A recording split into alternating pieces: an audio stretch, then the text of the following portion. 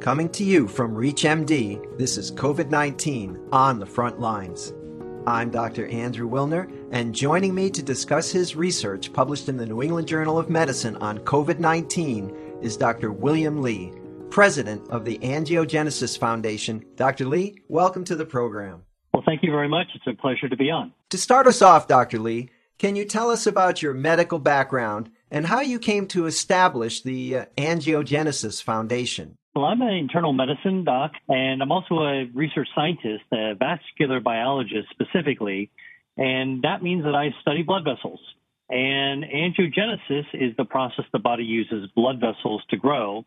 And 25 years ago, I had the inspiration and a bit of the vision to start a not-for-profit organization that could look at common denominators of health and disease, focus on how blood vessels help our organs to remain healthy on one hand, and how out-of-control blood vessel growth can lead to diseases. And that's what we've done over the last 25 years, is to help focus a variety of research scientists, industry, government agencies, patients, and advocacy groups to focus in on what diseases share in common and what can we do from medicines to diet to lifestyle to be able to actually get our blood vessels back in control. This field of angiogenesis now is well recognized to be one in which the microcirculation is not only important for growing through angiogenesis to heal wounds, like after surgery or trauma, but to actually help the heart develop new collateral channels, the brain to remain well perfused. How clinicians need to be aware of it is a new dimension of blood vessels that has been discovered in COVID-19, which is that the virus that causes a respiratory infection, the SARS-CoV-2, has now been discovered to infect our vascular cells, our circulation, and cause a whole host of problems that we're beginning to see outside of the lungs in COVID-19 disease. Okay, well, that's a great lead into your study. Tell us about what you published in the New England Journal of Medicine. What was your goal, and then how did you design the study? Like many people that felt blindsided by COVID-19, I became interested in understanding what was happening in the disease, and particularly because in the clinic, in the emergency rooms, in the ICUs, what was happening is that the physicians and nurses were really struggling to, number one, diagnose the disease, number two, support patients as they got sicker, up until the point of respiratory collapse, requiring intubation and ventilatory support, and then really not knowing who was going to live and who's going to die. This wound up becoming a real enigma, I think, to everyone concerned, and it's still an enigma. We also began seeing, beyond respiratory compromise, these odd phenomena like strokes, blood clots in the lung and the brain, in the limbs, and also peripheral organs like kidneys being damaged, but also even the COVID toe, this bright red, beefy, warm, inflamed toe. And this constellation of the disease of COVID-19 really made me wonder what could possibly connect all of these disparate organs from lung to toe to brain to heart. And of course, being in my wheelhouse, our blood vessels was a circulation. So with an international group of pathologists and ultrastructural vascular biologists, we actually got autopsy tissue from people who died of COVID-19 and dove into the lungs to kind of look at what's going on. And what we found was indeed the respiratory virus was causing acute respiratory distress syndrome with massive inflammation, pneumonia, like findings. But also we found that the SARS-CoV-2 virus was also making a beeline in the lungs for the vascular endothelial cells, the cells lining our blood vessels. We have the first pictures of this virus entering the vascular cells, filling them up like a gumball machine and damaging the vascular lining from the inside out.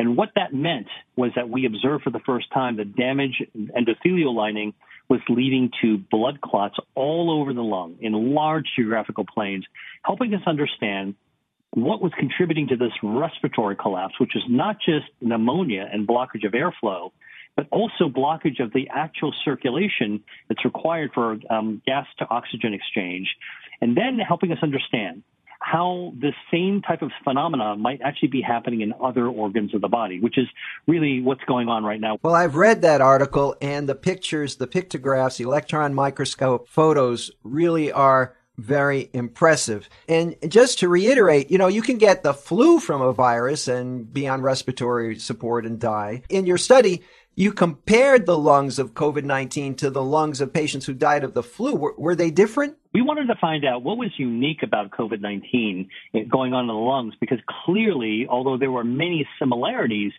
to flu, like H1N1, or even the SARS-1 virus, we felt like there was something distinct. Not only was this virus more infective and more deadly in some ways because of all these other phenomena, we wanted to actually compare the H1N1, the flu, versus the COVID-19 lungs. And what we found were a couple of things. Number one, while they were both causing ARDS, the picture was different. The H1N1 ARDS were heavy, really inflamed lungs with a lot of pus in them.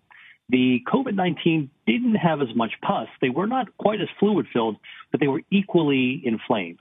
When we actually took a look at the blood clots, there were many, many more blood clots in the COVID-19 lung compared to the regular flu, the H1N1. And when we actually looked at the blood vessels around the COVID-19 versus H1N1, it turns out we saw something rather unique and unusual in the COVID-19 lungs. The blood vessels were undergoing a form of reactive blood vessel growth, reactive angiogenesis, in which single blood vessels would try to divide into two. This is actually normally what happens when you have a wound and the blood vessels are immediately trying to create some bypass, but that happens in minutes and doesn't actually happen for a long time. What we found is that this was happening at an order of magnitude greater in COVID-19 compared to the flu.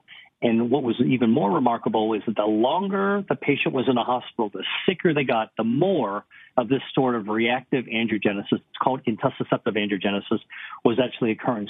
And then when we actually dove down into the genes, because we looked at the genetic expression as well, COVID-19 genes were indeed having a cytokine-like reaction, but very different and distinct from the H1N1. So this is a very different type of disease. It's not just generic pneumonia occurring, causing respiratory distress and failure. There is something very distinct going on with this particular virus and the diseases that it's causing in the lung and in the blood vessels. For those just tuning in, you're listening to COVID-19 on the front lines on ReachMD. I'm Dr. Andrew Wilner, and today I'm speaking with Dr. William Li about the results of his study comparing healthy lungs versus those infected with COVID-19. So, Dr. Li, let's continue delving into your study's results. Do they help us understand the complications of COVID-19, such as pulmonary embolism or stroke? Well, our findings, I think, take us one step forward into this type of understanding. This disease is still very much of an enigma because the coronavirus has really only been known to research medical science for about 5 months or so. What we do know is that this pulmonary embolism, stroke, and also thromboembolic disease of the extremities that we see, the DVTs that we're actually seeing, are all blood clots that are actually forming, as we've always known in medicine, due to damaged endothelium. And so while we do see, obviously, embolism and stroke and DVTs in sepsis, what we're beginning to see now is that this is a disease that has a capability where the virus can infect the endothelium and damage the lining from inside the cells from an intracellular perspective. And it's not like sepsis where you're producing endotoxin and, having all kinds of platelet aggregation and cumulative damage to the vascular lining from within the lumen of the blood vessel. This is actually from the intracellular side of damage. Well, now that we have this definite, but albeit preliminary information, does it help guide our treatment approach? Well, a few weeks back, published in the Journal of the American College of Cardiology, a study was done looking at the role of anticoagulation in patients who are hospitalized with COVID-19. And it was actually reported that patients who were on anticoagulation of any sort, for any reason, actually had less severe disease and had better outcomes in terms of being able to leave the hospital. So better survival, less severe illness, and being able to be discharged from the hospital, all very important markers attached to anticoagulation. Now, with our study, this actually makes sense beyond supporting the respiratory system and staying hydrated. This is actually a viral infection that affects the circulation and can set up for blood clots. So being on anticoagulation is something that's now being considered for patients as a means to protect them from blood clots. Now, obviously, there are many patients who come to the hospital already on blood thinners if they've had a valve replacement or some other reason, history of stroke. And so I think that those are important parts of intake and important parts of a risk assessment going forward. What's really interesting that it raises is this possibility of post-discharge, how long should patients continue to be on anticoagulation if they weren't on it to begin with? In other words, should there be long-term anticoagulation up to a point to help patients protect themselves from getting blood clots going downstream? Because in the early days of COVID-19, some of the early patient experiences where people would get flu-like symptoms, maybe get pretty ill, they would actually recover, sometimes being discharged from the hospital, and they'd be at home and then suddenly have a secondary decline. And that secondary decline may well be accounted for by having the virus still in the vascular lining and causing secondary blood clots. And so this is now a question that remains to be answered.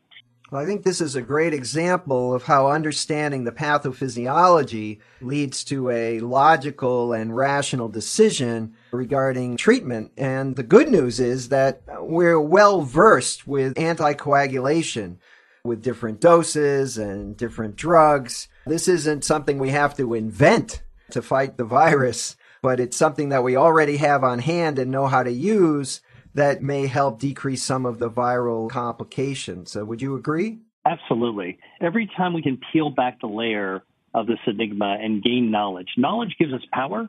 And I think this is where we are now, a few months into the pandemic, is that from a largely unknown disease based on a virus to actually understanding how the virus impacts the body, we're beginning to really hack into what's actually happening in the pathophysiology of this condition and trying to figure out how we can ameliorate that. Now, this is still a far way from having a vaccine or an effective treatment, but this is actually a very, very important part to moving things forward. Dr. Lee, you've done some great work here on COVID-19, but as we come to the end of today's program, I'm curious to know what the next steps are for you. Do you have plans to conduct any further research on this pandemic? Yes, I'm looking at things in a couple of different ways. Number one, I'm trying to understand timing of disease. So at what point from infection do we start to see symptoms, and what distinguishes somebody who is symptomatic from asymptomatic, and obviously the role of testing on that. Secondly, I'm very interested in further diving into whether or not blood vessels help to explain some of the other unusual findings, like the loss of sense of smell and taste, because obviously the circulation around the olfactory bulb and around, some of the taste buds are something that also depends on vascular health. It's also interesting to try to figure out, are there other inflammatory consequences with the cytokine storm that tell us a little bit more about the downstream effects beyond the lung, beyond blood vessels? We're clearly seeing other impacts potentially on the organs as well. And then finally, what's going to happen long term, so that even when our body clears the virus, is there residual vascular damage that's going to need to be repaired? That is a really, really important question to be answered. And I think both laboratory studies and clinical studies are going to play a role in helping us get a hold of the long-term recovery from this disease. Well, I, for one, hope to have the chance to speak with you again, Dr. Lee, once you get some new research results. But for now, I want to thank you for joining me to discuss this fascinating paper and for helping us better understand how this infectious disease impacts our lungs. Dr. Lee, it was great having you on the program. Always a pleasure to speak with you, Dr. Wilner. I'm Dr. Andrew Wilner. To add your perspective on the fight against the global pandemic, visit us at reachmd.com and become part of the knowledge. Thanks for listening.